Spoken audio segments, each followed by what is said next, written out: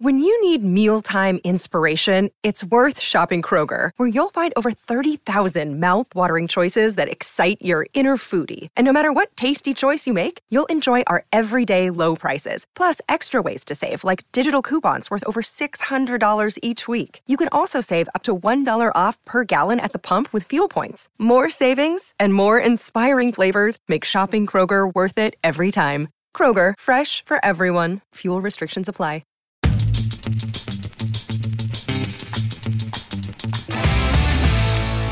Episode 68. Is this episode 68 of the Blathering or episode 69? Don't say it. Giggity. I think it's 68. Hey, everybody. I'm Ken Apsock. This is the Blathering, and we're back. We took a week off. I didn't plan on it. In fact, I was like going to record last week because I was here. I didn't leave for San Diego Comic-Con until Thursday, but you try planning for San Diego Comic-Con during a week and not start drinking heavily and getting stressed and continue to do your podcast. I'm here, everybody. I'm here, and we're going to go to some places here today. One of the things I do want to talk about, we're going to get to it here shortly, but I guess you could call this a tease, is I'm recording for... First, I'll say this. If you're just watching The Blathering, this is what I do. It's called The Blathering, and that ain't a lie, kids. I am recording this one on a Monday night because I'm out on a Tuesday night. That's normally when I record. Then I release it to my Patreon supporters first. Hi, Patreon supporters. You're the best. Sign up and go to that merch tier. Get that Hope t-shirt there. Then I release it to the public on Wednesday. I still think that might be the case, but I had to record early. Had to record on Monday night. And I think it's Wednesday. We got the big UFO hearings. And I wanted to get into some of that stuff. And I'm excited. And I'm going to watch when I can or watch what I can. That's my solemn promise, my oath to you all. And we are close to finally doing, I think I might even be doing it Friday evening, the Mysteries and the Unexplained Blathering edition. If you don't know, I had a show and then a segment on Saturday Night Knapsack, my long-running podcast for the last couple of years, called Mysteries and the Unexplained, hosted by the wonderful Nolan Guthrie. Kind of a satire, kind of a parody, kind of just a thing to have some fun with over these topics that I am fascinated with. And that's key. I am fascinated with them. But I want to do a Blathering version, which is me, and it's a little bit more real, and I want to hear from you. I want to hear your stories. I want to talk about it. What's in the sky? I have a story I've told here again, but I'll talk about it again. I got some friends with some stories. I got listeners with some stories, and I want to get to it. And I'm excited about that. And one of the reasons I'm definitely excited about doing it, but also think I need to, is some other people I know with some bigger shows than mine are starting to get into alien stuff, and they're going to steal all the views from me. What can I say? So I want to get in the game that I actually was in before they were. You know what I mean? Like I was doing this stuff a while ago, and now I'm late. That's how it works, I think. But on my way to that, we've been talking about aliens here the last couple of weeks, off and on, almost to the point where the Blathering, which is supposed to be at times a serious show about things going on in the world. And we still got strikes going on. We still got the war in the Ukraine. We have got Ron DeSantis on a anti-woke tyrannical rampage down in Florida. We got all these things to deal with. But I do think aliens definitely factor into it because in the past it's been fun. But now I got some thoughts on it that are slightly different. Now I got some thoughts, some things I've ruminated on, and I think it's important to talk about. So we're going to get to that in a second. But I just want to say thanks to anyone who came out to the show, who was there, who I met in person. At San Diego Comic-Con. We had the show Thursday night, the Mark Ellis and Friends show. I think this is like the 5th year running we've done the show, and it was an amazing, perhaps the best one yet. An amazing night. Every comic just killed, and I got to say, I was very proud of myself. I had one of my best sets, and I feel it, and it's rare for me to say that, because I just loathe everything I do, including what I've said 3 minutes and 52 seconds into this show. So let's get to it. I'll start here with the alien thing. I love it. I'm obsessed with it all. I think it's great. I'm also obsessed with the people who believe, or the people who've seen, or the people who believe what they believe, whether it's true or not, they believe it. And I don't think everyone has malicious intent with that. I had a weird thing happen in 2000, 2001. I still remember it. I'm not making that up. And I still want to know. I got friends that want to do that. I also enjoy the idea, the thought behind let's remove the stigma of discussing these kind of things. I think that's a good thing. I think that's about voice about agency, about asking, hey, what was that? And am I weird for, keeping that for 20 years that I saw that and I don't know and I feel weird or shame about that? I think it's very easy to hear something and shame people. I always joke that, why is it always the country bumpkins that see the aliens? And, we all spent generations making fun of them, right? And that's not right. That's not fair. A little class warfare, if you ask me. Why? And then we should ask, the bigger question is, we should ask, why aren't the aliens visiting the rich people? Why hasn't Jeff Bezos seen an alien in his little cock rocket ship? He hasn't. Why are the aliens choosing to find the good salt of the earth people? Well, we don't know their voting records, but the salt of the earth people that, work hard, get up and make an honest living, Maybe the aliens are onto something, we should listen. But I also want to be honest about where I'm at. With all the recent news going back, I'll say, to even 2017 with that story, I think the New York Times, it came out of a secret government project, secret government program, sometimes referred to as ATIP, sometimes OSSAP or OSWAP, or a lot of A's. They got to shorten these names. The aerodynamic team of searchers for the truth of aliens in our universe, otherwise known as they got to fix that shit. But that was that 2017 story. Leslie Kane, the lead writer on that story. And that kind of confirmed the Tic Tac, the Go Fast video. A military pilot seeing this thing. We got pilots for decades seeing things. We got Roswell. We got all these things. And I love it all. I want to hear more of it. And I, too, have been on this train of like, okay, I'm listening. And now it's worked its way up to these hearings. But along the way, we got ancient alien shows. I am a watcher.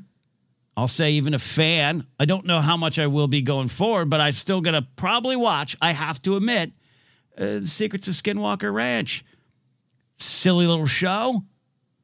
Brandon Fugel, real estate tycoon in Utah, buys Skinwalker Ranch secretly, by the way, and then reveal, guess what? It's me. I bought it from Robert Bigelow, the man who spent 20 years researching paranormal activity on this haunted ranch out in Utah. I bought it. Now we're going to research it ourselves, and we're going to have a TV show about it. I watch it. I'm still going to watch. They have a spinoff show. I'm watching. I watch Big Expedition Bigfoot. I talk about Bigfoot with my friends. I'm still going to do that. I'll say right now, if you are a rich person out there ready to fund a Bigfoot search team, let me know. I might be interested. If you're Brandon Fugel and you want me to visit Skinwalker Ranch because I'm a skeptic, invite me. I'll fly in your $6 million helicopter. I'll say the prayers. I'll sign the waiver and I'll go there. I'm interested. I do think answers, clarity, transparency are important words. Things we want out of our government. Things that we haven't already gotten. Sometimes it might be for our own protection, our own safety, our own paranoia levels. Again, I've said this is a small comparison. As a former director of public safety, sometimes knowing that we are asking you to leave because the mall might explode is information that we're going to hold until we really need to tell you. Otherwise, we're just going to have you leave now. It's swamp gas, please go. Right? Because if you were to say there's a bomb, it's like a fire in a theater call. Mass hysteria, paranoia, unneeded death and destruction might emerge. So maybe the government sometimes is like, oh, yeah, in 1947, aliens came down and said, you're next. And we're just kind of, it's been 60 plus years of trying to deal with this, 60, 70, I'm a podcaster, not a mathematician. So maybe that's part of it too. But you can muddy the waters. And there, as we have seen the last few years, facts are often tossed aside. The clicks, the article titles, the algorithmic viral nature of how we receive information can sometimes dominate over truth, facts, and what actually is going on. I'm a big person for the idea of personal themes. What in your life, what's the theme of some of your actions, the reasons behind some of your actions, and how can you use that to better yourself, to understand yourself on a deeper level? to confirm some good things about you and to challenge some tough things about you. I think that's an important thing. And I think all that factors into what's going on here. I'll go back even to a degree, going back a few degrees of something I've said before about my views. And these are my views. And I'm an asshole with a beard and a branded hat. Buy my Team Zog hats on my Stream Elements store. I'm an asshole with a view, and it's just one view. I have a tendency to be a little loud and, fun sort of finger wagginess on this show. But I want anyone to listen to know, anyone listening to know that I'm here to respect your point of view, unless it's, the Nazi point of view or an anti-woke point of view or a point of view that props up power at the cost of those who are powerless. That's where we can have some discussions about what I think about you. But in general, everyone walking around and everyone listening to this show right now are good folks, or trying to be, or want to be, or just living their lives, and have some, hey, I have an alien story from 2003. That's interesting, so I kind of believe. And I think that's why a lot of people come to this issue. So I don't want to have this come off too strong to you personally who's watching or listening. But conspiracy theories, though fun, are often, and sometimes, again, there's shadowy things that happen. Totally admit that. Totally understand that. Totally know that. But what do I always say in general here? Conspiracy theories are generally used in a large way, in a small way, sometimes in a personal way, to hide truths, to have us not engage with the truths of the situation. Do I think aliens built the pyramids? No. Do I want to hear why you think they did? Yes. But at the end of the day, I think the concept of aliens built the pyramids hides the fact that rich, powerful people built them on the backs of slaves. And that's something we need to know more about, right? Or that's something we need to understand. I'm generally surface level sweeping through it. If you have a lot of thoughts about the pyramids, post them below. I'm not here to fight you on it. I'm not here to accuse you of being a racist. I'm not here to accuse you of being a classist. I'm not here to accuse you of anything other than say that's the problem I personally have with conspiracy theory thinking in general. It can come to dangerous heads. COVID being one of them. COVID, a very real thing, took very real lives of people I very really know. Really? Real know? I actually know? You know what I mean. It was real. People were affected. People are still getting it. How it happened, I think that's fair questions. Is this method of trying to prevent it totally effective? Fair question. Again, we have a natural, intrinsic ability to find reasons to distrust our government. That's what we have here. Totally. But a lot of experts in a lot of fields related to pandemic, viruses and all that wonderful thing come out and say, hey, here's what we got right now. Here's where we're going. And I say, if you form a wall of conspiracies between that and the solutions or the potential solutions to the problems at the cost of other people's lives, at the cost of other people's health, you lack the empathy to understand the true nature of the problem. That's where we go with that kind of stuff. But to dial it back a little bit to this fun concept of aliens, by the way. I'm, again, recording this before the hearing that's supposed to happen, I think, on Wednesday. And guess what?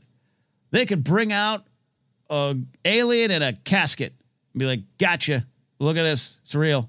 An alien could be there. Someone could whip off a human mask, you whip off his Egger suit, and he'd be a big giant alien bug. And this podcast will become completely wrong and outdated fast. I would love to be wrong about aliens. And a lot of smarter people than me will say, well, it's kind of a mathematic impossibility that there, isn't other intelligent life out there. This galaxy being so big, and we don't really know what's out there, right? I can get all that. I want to be open to it. I want to explore, which is why I want to hear your stories. But with what's going on right now, this is how I got to this, and I got to here fast. I've been saying on the show for weeks that I can't wait for the hearing. I'm listening to this David Gorsh guy, the whistleblower. I'm watching his interviews. I'm curious. I'd love to know. I'm seeing shows. Seeing people doing live shot, talking head bits on news shows. Lou Elizondo, this reporter Leslie Kane, all these folks, all these names that keep popping up. I watched the Skinwalker Ranch show, right? Dr. Travis Taylor, all these folks. I see these names out there, and I'm listening. Why shouldn't I trust them? They have resumes that are impressive, resumes that beg for your respect for their credibility. I'm interested. I'm listening. I'm here for it. And now we got the government's attention in a major way, in a way we have never had before. And again, if there's a giant flying saucer coming to downtown LA to blow it up like Independence Day, we can't rely on Randy Quaid anymore to save us, if we could at all, ever. So I'd like to know. And I'm not going to be on the top of a downtown LA building holding up any signs. I'm going to run, just so we know. I'm not going to run like Jason Aldean, but I'm going to run. I was told, a bunch of friends of mine are interested in this stuff too. And one of them called me Friday, I was at San Diego Comic-Con, and said, hey, I hear you like alien stuff too. We haven't talked in a while. I was like, yeah, I do. I want to be clear. I don't think they're real. I think I'm waiting to find out. The truth is out there. I'd love to find out, but I don't think there are aliens. Or at least anyone who's talking right now, to me, has no proof of aliens. UFOs, UAPs, something we don't understand? Sure. But we are to the point now where no one listens to that. That pilot up in space, or flying up there, thinks he sees something from a galaxy far, far away, but I don't know, it's a Chinese weather balloon. We're moving past the reality of these kind of claims to automatically take them to the full degree of they're here. But this friend suggested a doc that was, I think it's a Nat Geo's doc. I don't know where it originally aired. It's new, but it's currently, for me, on Disney Plus. And I was like, okay. I'm sorry, I don't mean to promote a struck company right now, but that's where I watched it, okay? And I still want anyone who makes these shows to get paid their worth for making them and me watching them. It's a 5-part doc series. It's pretty fascinating. It's got all these names that I've just mentioned and more, and it goes into a lot of weird stories. It goes into a lot of actual accounts. This incident, I think, 2019, Chicago O'Hare Airport, the one in 1967 of aliens shutting down on some of our nukes at a station, and pilots seeing this, and of course it goes into the Tic Tac, the Go Fast video, the Alex Dietrich, Colin Underwood, and David Ferver. I didn't write any of these names down. You guys know what I do in the Blathering. The Navy pilots, I think Navy, right, or Marine pilots in our militaries, seeing these videos, taking these videos. What are they?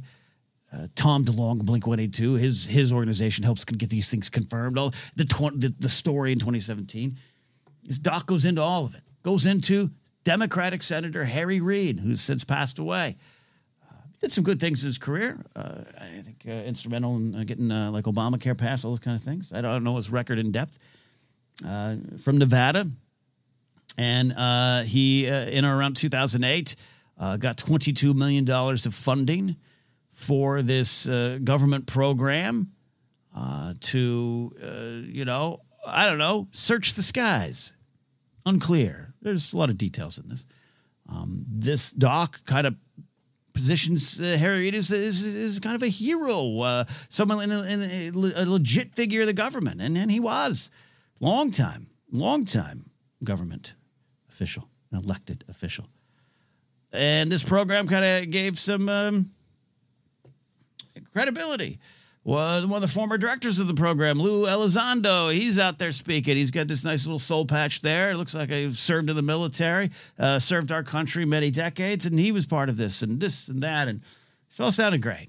And my friend was telling me on the phone, I'm on the opposite side of you, Ken. You don't think there's aliens and you want proof. I think they're already here. We already know. And this hearing on Wednesday is going to prove all this, and it's going to go. And by the way, after watching that doc, I was like, you know what?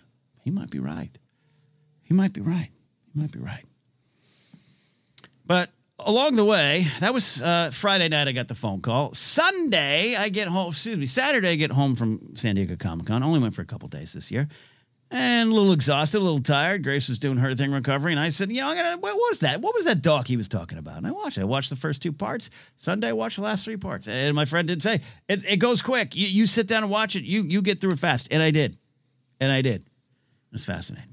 So the incident, Chicago O'Hare Airport incident, which I believe I am going to type as I talk, I think was 2018.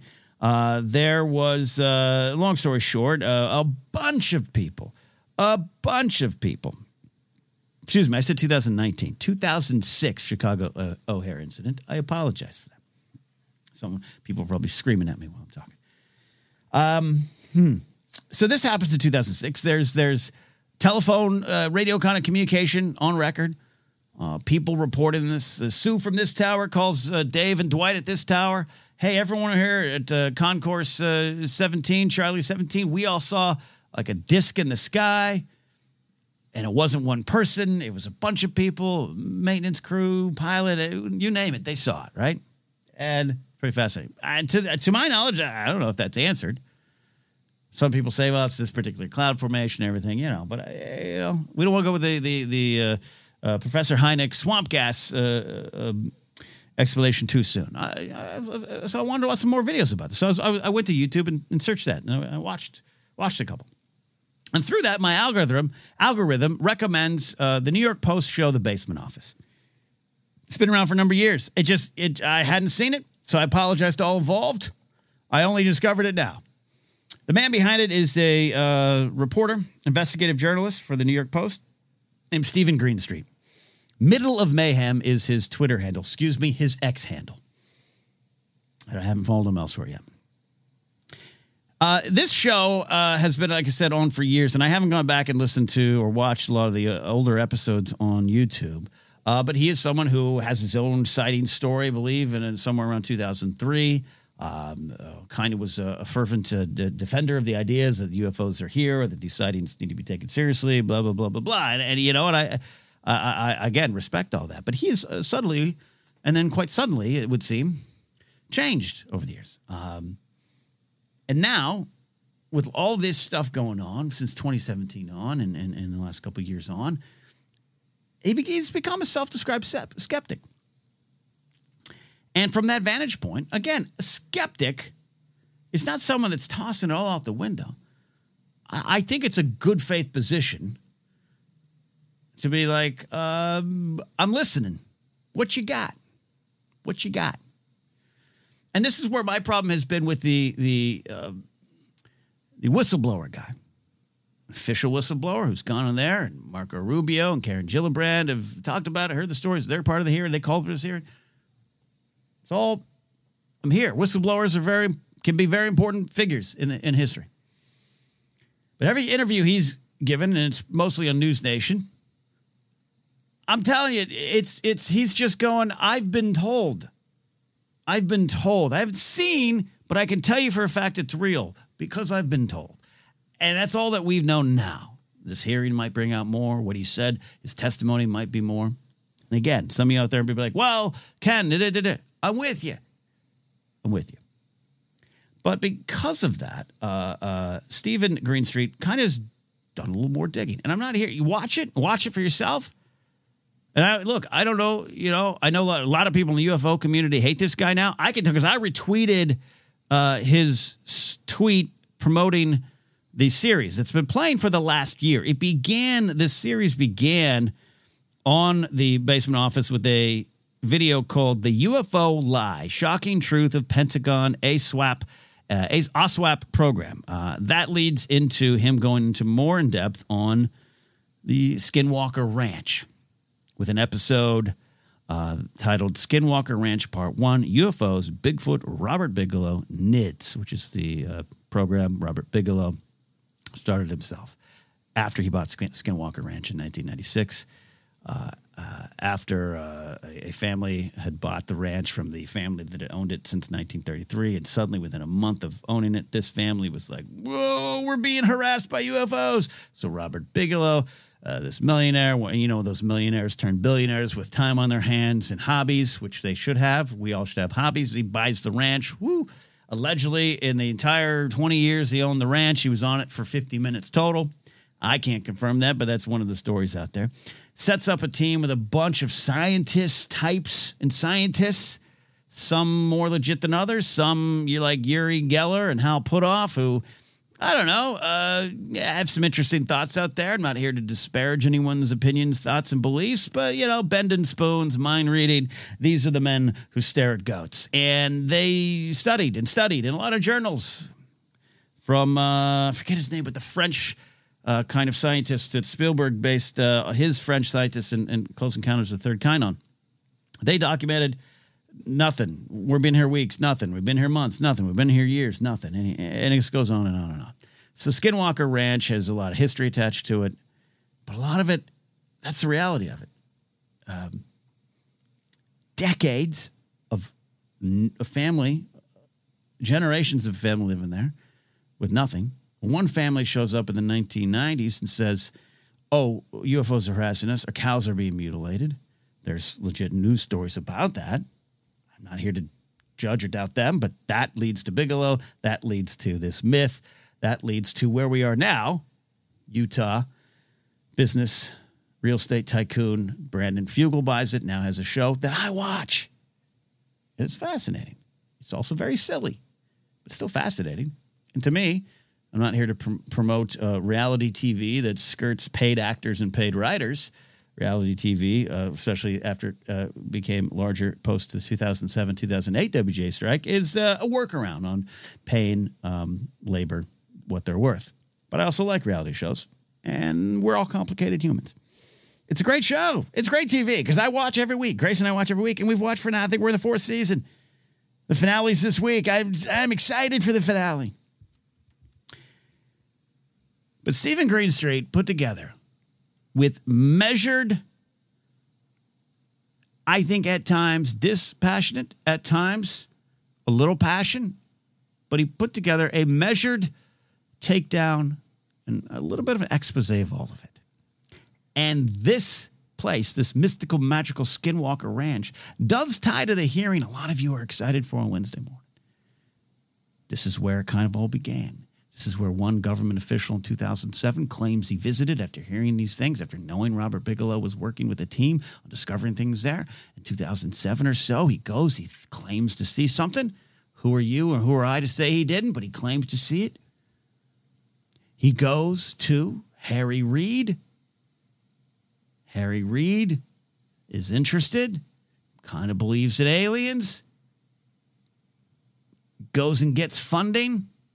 $22 million of your and my taxpayer dollars to start up a government program. By the way, I don't have a problem with government using our taxes to have programs that help us or benefit us or research things. It's just the nature of the beast. There's so many programs out there that I don't know enough to be mad. Program launches. This is the ASWAP, if you will. Sometimes referred as ATIP, but that's a nickname. Wasn't the official title. They go out, they get this program, they put it out to bid. One company bids on it. Not other companies. One company bids on it and wins the $22 million government contract. It is a company founded by Robert Biggs. And the company's called BASS, B-A-S-S. B-A-A-S-S, like Bigelow, Ariel, and they got these really silly names that sound more important than they are. But this Bigelow company wins the contract. What do they do with this $22 million? Well, they bring in some top dogs. They hire about 50 people, and they go to Skinwalker Ranch, which Bigelow at this time still owns. And they spend the next 4 or 5 years studying Skinwalker Ranch. Not for UFOs, not just for UFOs, but they also study werewolves and a dino beaver, poltergeists and portals and all these things. And look, I'm not here to say any of that isn't real. I think the dino beaver might not be real. A lot of it is tied to Native American lore.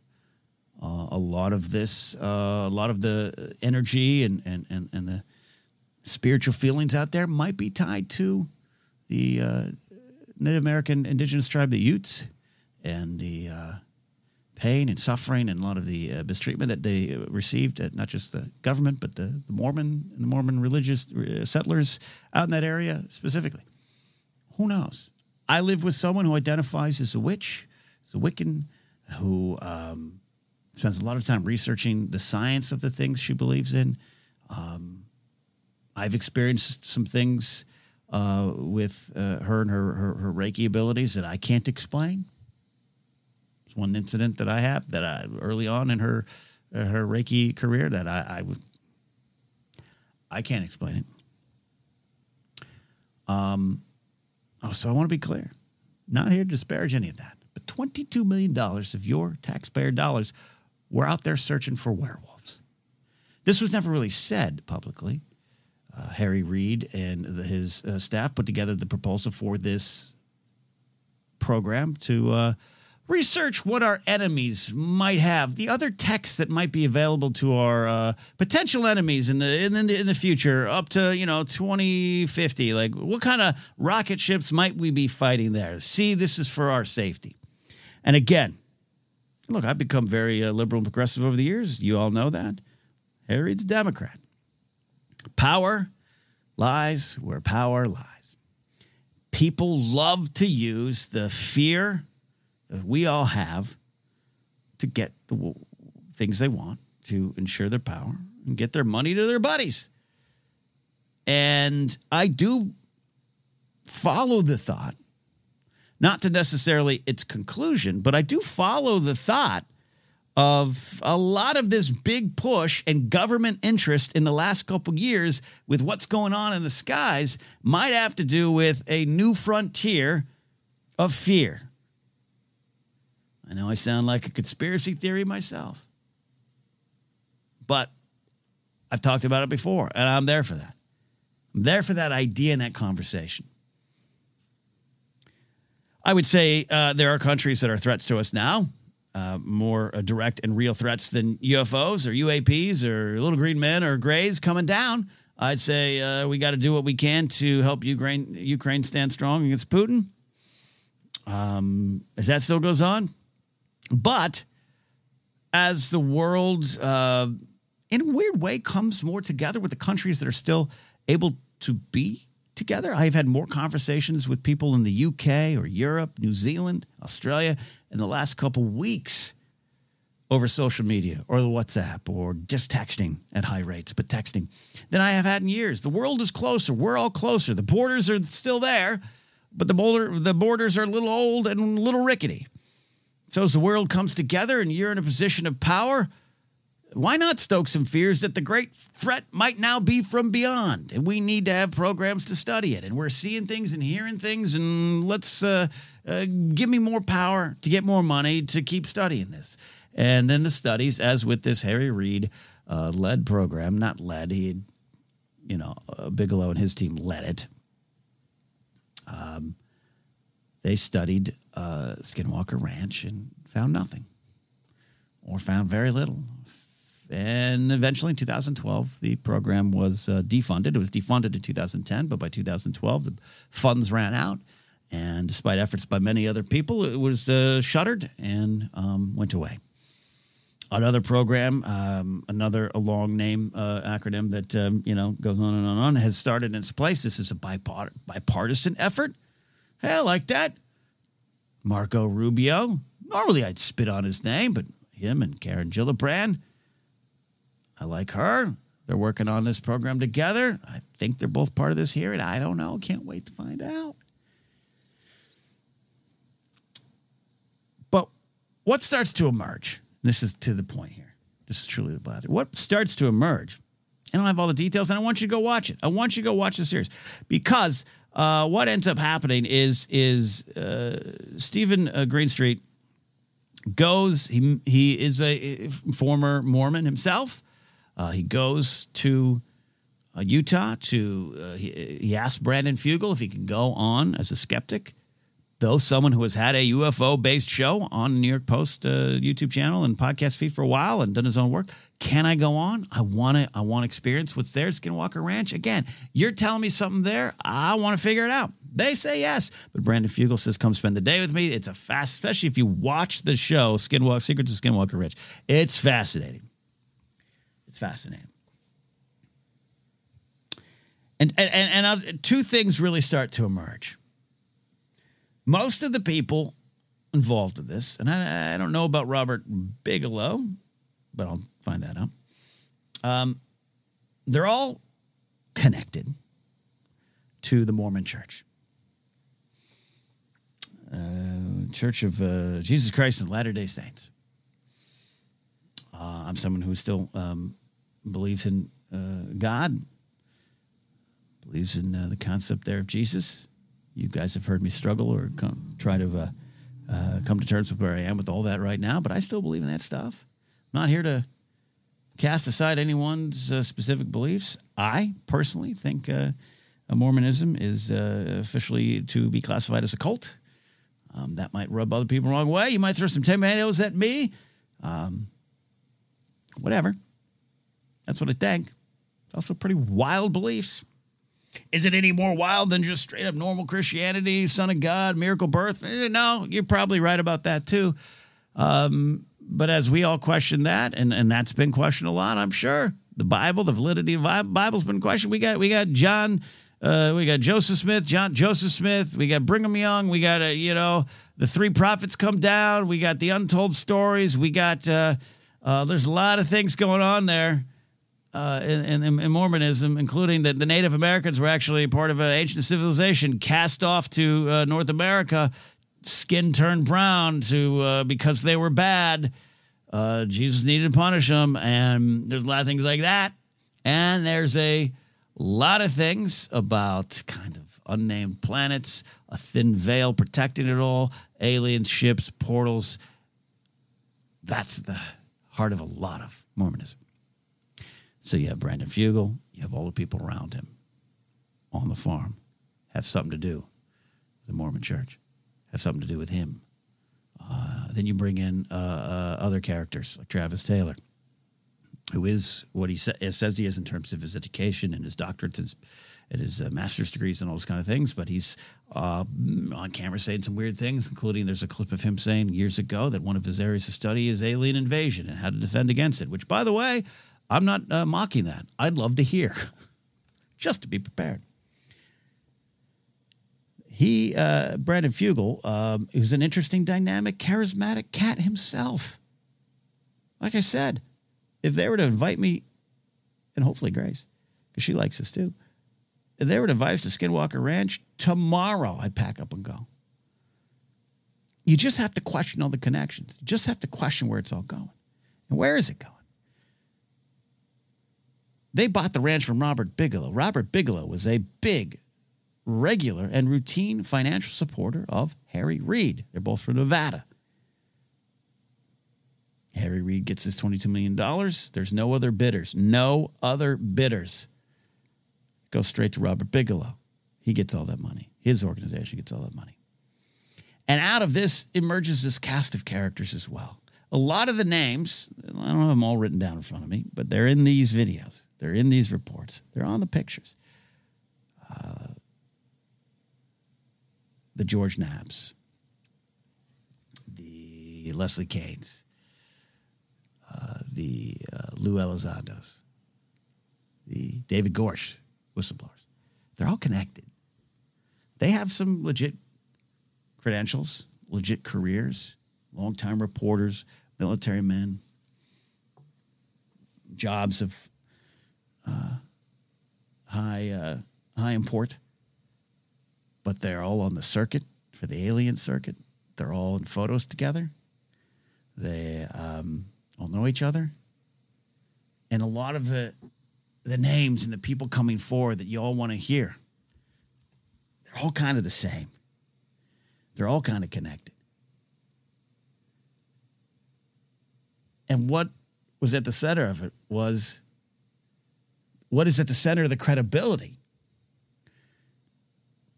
is Harry Reid's belief that there's aliens out there through his religion. And he found like-minded people. He funded this. And out of that comes where we are right now. You're saying, what about the pilots?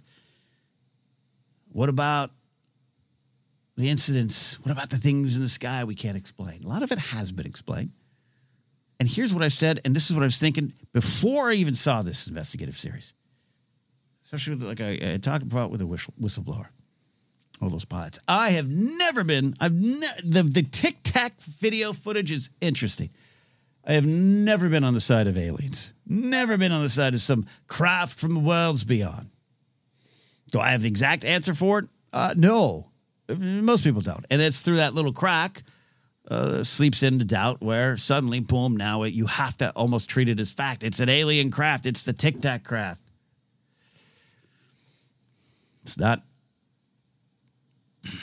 necessarily the case, but they tell the same story over and over and over. Not a lot of other details. The whistleblower keeps saying publicly again, we'll wait to see what emerges, but the same story. And we know that it's not him. He was told. The job title of Lou Elizondo, former director of ATIP, is not exactly true. Not exactly right. The show, Skinwalker Ranch, is without a doubt edited. Without a doubt. What I've been saying. Things that are happening. Things that they're claiming. Injuries, illnesses, things in the sky. They have the state attorney general coming out claiming that there's helicopters flying. Why are there military black helicopters flying in the sky? I'm going to find out about it. But they never actually do. They never actually call the CDC because there's a weird illness that people get when they go to one particular spot of the ranch. They never actually seek out why there were black helicopters. We see a lot of things we can't explain, but it's never really clear. It's never truly corroborated. It's never what it actually seems. And this keeps happening time and time again. Does not mean we have an answer for everything, but we all want to believe this. We all want to accept this. And this has been, because why wouldn't you? It's sexy. Aliens show up tomorrow. We've been telling stories about that for decades upon decades upon decades. Star Wars fan. I love that. Luke Skywalker's out there, man. But it all keeps building up, and it funnels into the same problem we've been having the last few years that allows people in power to continue to rise. It allows demagogues to get into office. It allows the money to stay in the hands of those with the money. It allows people to abuse their power and our tax dollars to search for things like dino beavers. It's the same muscle to me. You see a story for the New York Times that covers 3%. 3% of the article is actually covering what this government program was or what actually is being said. It's 97% of what actually happened. I'm talking about the search for werewolves and ring wraiths and skinwalkers. That wasn't covered. Because why would you? Alien abduction claims, not covered. Because why would you? Because no one would believe it. That's no different to me than believing those inflammatory headlines that go around the world like that at the speed of light around the world. Spreading destruction, ensuring people in power stay in power, and spreading lies and spreading fear. It's the same muscle to me. And that's where, for the last few months, I've went from a guy who's like, yeah, I think I saw something, to, tell me your story. I want to hear it, to it was starting to not feel right to me. But what was going on? Not in a conspiratory way, but just there's something that's tying into what the world's been experiencing the last few years. And this is it. And I saw this docuseries from Stephen Greenstreet. And it's done in such a measured, factual, honest, direct way. I admit there's always, he might, does he have an axe to grind? Maybe. Doesn't seem like it starts out that way. But as more and more people get angry at him, maybe he's doing what he can to prove what he knows or to prove what you don't know. Should this doc series on Disney Plus that I watched, it's so convincing. I did find it weird, though, that a lot of the people, Chris Mellon, all these people seem connected. John Podesta, they're writing forwards for each other's books. And then they're also like consulting producers. Leslie Kane, the New York Times reporter who's been chasing UFO stories for 20 years, she's an executive producer of this doc. I don't know about that. All I'm saying is it all kind of coalesced in me over the last couple of days. I want to believe. I'm here to listen to your stories. I want to hear them. We are going to launch that show here on this network, and we're gonna have some fun with it, and not in a way that's fun, making fun of you or belittling your story. I want to hear about it. And in the next couple of weeks, government hearings bring forth irrefutable proof that there's crashed alien ships being stored in warehouses and studied here on our country. And I guess you'd have to assume the rest of the world.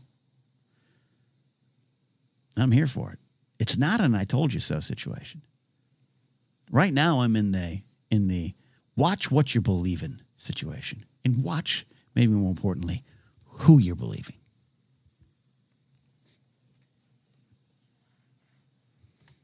Because the lies spread faster than the truth. And that's where I'm at. That said, bring on the aliens. All right. Be right back after this.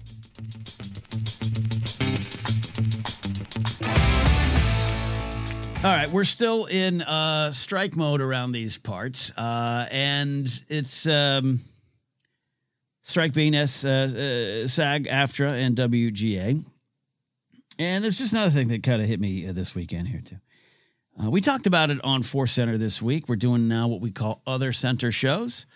The reason for that is the three of us, Joseph, Jennifer, and myself, have decided that, Force Center is not going to promote unintentionally or intentionally the work of a struck company, even though that work has and will again inspire us greatly and mean a lot to us. I believe this strike will be over eventually, but I do think it's a long one. But we came to that decision for ourselves. And just a lot of interesting conversations this week I had about people's views on that. I'll say this. If you have a pop culture YouTube podcast, a YouTube show or podcast or reaction channel, and it's how you make your money, and it's something you love doing, and you aren't in SAG, and you aren't in SAG-AFTRA, and you aren't in WGA, and by the way, this all ramped up when SAG-AFTRA got into the strike. It was different when WGA was on strike because actors were still on set and actors were still having to go out and promote stuff. And then they joined the strike line, and it was like, enough. DGA, probably a lot of DGA members wish they were there, but their union, their guild, their team did something a little different there.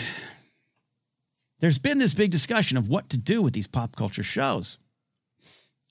Force Centers had it too. This is how we make some of our money. Not all of it. It's how we make some of our money in life. And we can't just stop that. Force Center can't go dark for the length of the strike. That would bury us. It'd be gone. We'd never come back. And we don't want that to be the case. Maybe one day Force Center will end, but now's not the time. So it is with a lot of other channels out there. A lot of friends of mine. This is how they make their living. So how do you find a way around that? And there has not been a lot of clarity from SAG-AFTRA specifically because WGA, again, was going for a while here. But SAG enters the fight, and it's like, hey, we got to hold the line. Don't promote this stuff. Don't talk about this stuff. Don't go on shows. Podcasts, stop doing this. YouTube channels, stop doing that. Even if you're not in the union, especially if you want to be in the union, but even if you're not in the union, you just want to support what we're about. Hey, don't do this. Don't do this. But emerging from that was the thought that, hey, you could, there's some ways to do it and to do it right. There was also some straight up confusion. You have some union members saying, no, promote the work, watch the work. We need to show the producers, the studios that, hey, people want to watch. We need some of that pie. We are the labor that makes this possible. Don't you see that? And I personally, so no one calls me a hypocrite, When the next Star Wars TV show emerges in a couple weeks, I'm watching it. I'm not talking about it, but I'm watching it. And that is a full picture of the actual situation. But what emerged was this conversation by some of, you can do it. No one's going to catch you. There's the letter of the law and the spirit of the law. And the letter of the law says, you're okay. Keep doing this. And that rubbed me the wrong way. It's rubbed me the wrong way. People are confusing. Life is complicated. There's a lot of people out there on the picket lines doing the hard work on 100-degree weather.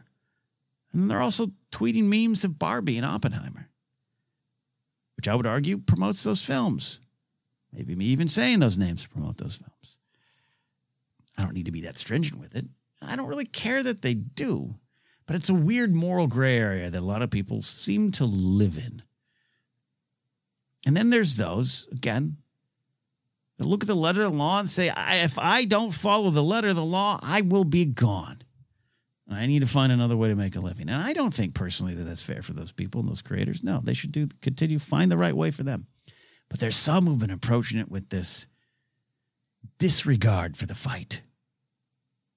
A lot of the friends I know who are continuing to cover some of these shows and putting disclaimers before and still talking about the issues of the strike are just that. They're in this complicated, confused place in their soul because they want to do what's right, but to do what's right could also cost them their houses. So that doesn't seem right. And there seems to be a path in front of them of a right way to do it. So they're choosing that path. And even then, they're not certain about it. That's honest and that's truth. And I've had those conversations with friends, especially in San Diego. I'm doing this. And even us at Force Center are like, we're doing this for now. Will we get more guidance?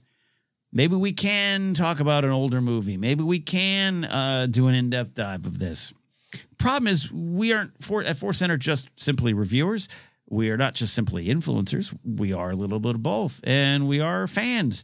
So if you're just a fan podcast, you might be able to live in a world where you can talk about the things. If you're influencers under contract, you might be able to. If you're reviewers, that might be your job to provide that analysis. And it's all good, but for us, we're not any of those, one of those things. We're all of those things. But then I have these folks that I know that are just, they couldn't give a damn. They couldn't give a damn about the actual issue, about the actual fight, the labor fight. The labor, the powerless fighting the powerful. Don't care about the fight. These are also people that consider a lot of the content too political. I had that conversation. I had it again and again and again. I had that with someone close to me recently. They'd said, you know, I like reading books. Reading books are my favorite things. But I found that since, I don't know, like 2000, that a lot of authors just put their agendas in the stories. There's always, I'm reading, I'm enjoying the books, and all of a sudden there's just something that's their agenda. And it used to never be like that. I had to stop them, and I politely, with love, called bullshit on that. As you have all heard me say, words matter, art has meaning, art has purpose, and most, I would say all art is political. Because even the art that doesn't say something is taking a stand. That's the stand. They don't care the issues, or they want to address the issues. That's political in and of itself. We have to, and if there's anyone in your life that feels this way, you need to call them on that bullshit. Not in an angry way. I didn't do it in an angry way. I was having a conversation with some friends recently, talking about freeways and the expansion of the freeways and the building of our freeways here in America in the 1950s under Eisenhower. I think that's something that's needed. That's something that was about connecting us. I think some of it has to do with bigger, military industrial complex type of things and how big oil and cars and all those kind of things. But also, I would argue it's needed, right? And that's just sometimes the way of the world. We live in this gray area. That's why I appreciate space sagas that don't live in gray areas as much, that focus on the morality of issues. But that was, to take it back. And I used to scoff at the notion that freeways were racist, right? That kind of emerged. Remember a couple of years ago that was going around and people were like, oh, they're rolling their eyes. Now freeways are racist. But then when you hear the stories, you understand what that means. All of it is complicated, But a lot of these freeways were built through communities of color, predominantly communities of color, but also beyond even just freeways are racist, they're a little bit classist. Poor white farmers, a lot of people losing property, eminent domain, which I'm sure the government's always buying your property at fair market value during eminent domain situations. I'm sure. That's just some of the facts of the convoluted, complicated history of it.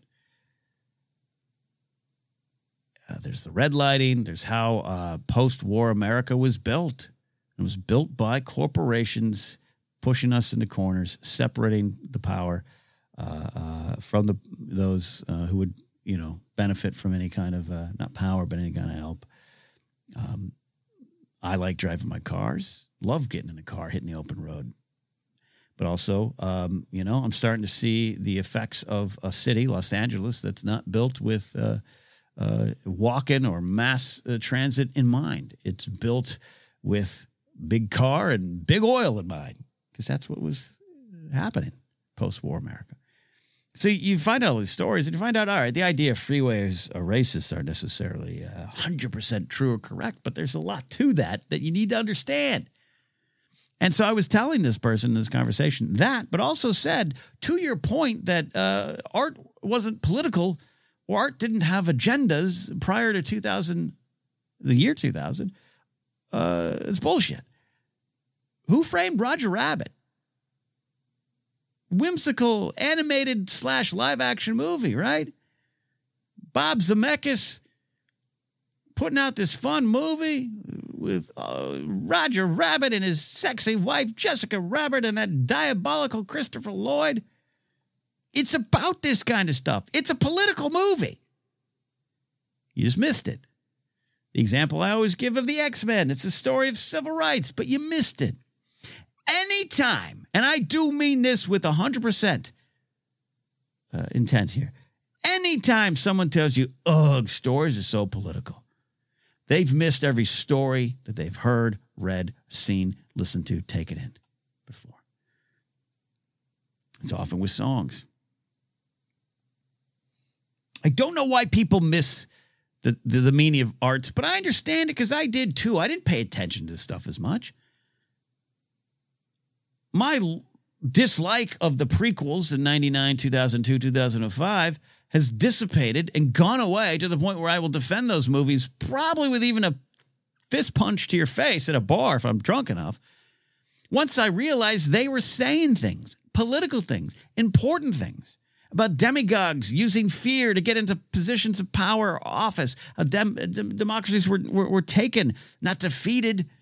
How organizations that separate themselves from their true intentions crumble from within, and often because of fears, and how a good boy can turn evil, and how it comes from a good spot. So once I saw that, it wasn't that I just, now the movies, I kind of like them. These movies kind of tremendously important to me. Art has meaning. Art has meaning. Artists have things that they're saying. And, sometimes they're not great things. But it always does. I didn't get mad. But I told this person, you're wrong. You're wrong. Since the dawn of time, people used art and entertainment to communicate their thoughts and their opinions and their perspectives on the world. Plays, books, movies, TV shows, songs. Political. We all laugh at those folks, those Republican senatorial candidates that use Rage Against the Machine songs in their campaigns. And Rage Against the Machine says, thank you, no. And people go, oh, now Rage Against the Machine's political. Like, we laugh at that. But that keeps happening. And so that factors back into the strike thing. It shows deciding to go on. If you're wrestling with what to do with your YouTube pop culture channel because there's a strike going on and all the content you covered is stopped and the people making the content have asked you to stop covering the content or at least covering it in a certain way, but you still need to continue for your own valid reasons. If you're wrestling with it, I can engage with you. And even if you decide to go cover it in some way, I understand where you're coming from. But there's so many people out there who do not give a damn. They have found their way around the rules. These are also the people that will tell you, oh, that space saga is so woke now. That post-apocalyptic view of the future robot series has gone all feminist and woke now. They are in those genres of pop culture pundits. Watch them. Watch who they are. Be wary of them. Be wary of who you're investing your time in. I will never get the views of those folks. I will never get the views of those folks. But I will not stand with them as they continue to slide down the moral slide, the moral waterfall, the moral water park ride. And I'm not doing it right. Never want to sound like I'm the one who's doing it perfect. On the day the strike took effect, I was pretty grumpy. I have some issues with SAG. I've seen what they do to some folks. I've seen what they do to some folks in my own house. I think sometimes SAG-AFTRA, which that merger itself was problematic. WJ, I think I've seen some things that have affected friends of mine negatively. That was one of the big points that George Lucas had in his prequel series. He's someone who fought the unions, but he wasn't saying that unions need to go. He was just saying unions need to do what is right by those they claim to protect, or they become the powerful organizations that they claim that they're fighting, right? That's the way it happens. And I express some of those opinions too. I'm in a complicated spot over some of it. I am watching Views and Money go away, but I'm not going to change off of it. I'm not going to change off of it. I think once you connect to the themes of life and to your own personal themes, and you see what's in your heart, once you connect to what you want to be there and what you think is there, you can't go back on that. I really don't think you can.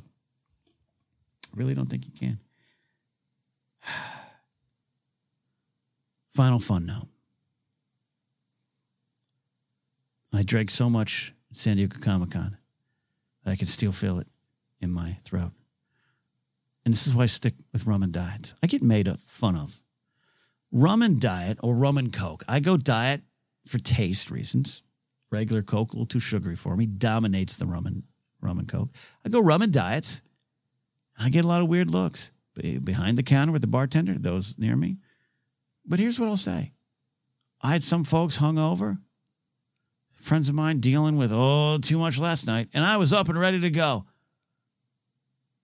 Friday at Comic-Con, I started drinking at 1 o'clock. I didn't finish till like midnight. Now, kids, I don't recommend that. Drink responsibly. But it was fun. I cut loose and had fun. A lot of fun being around people. That in this post-COVID world becomes even more important. I don't feel the need to be friends with everyone that I used to be friends with. I don't feel the need to connect with everyone around me, but I got to connect with those people that matter. And that's important to me. Connect with me on Patreon, Threads, do all the things. All right, we'll see you. Bye.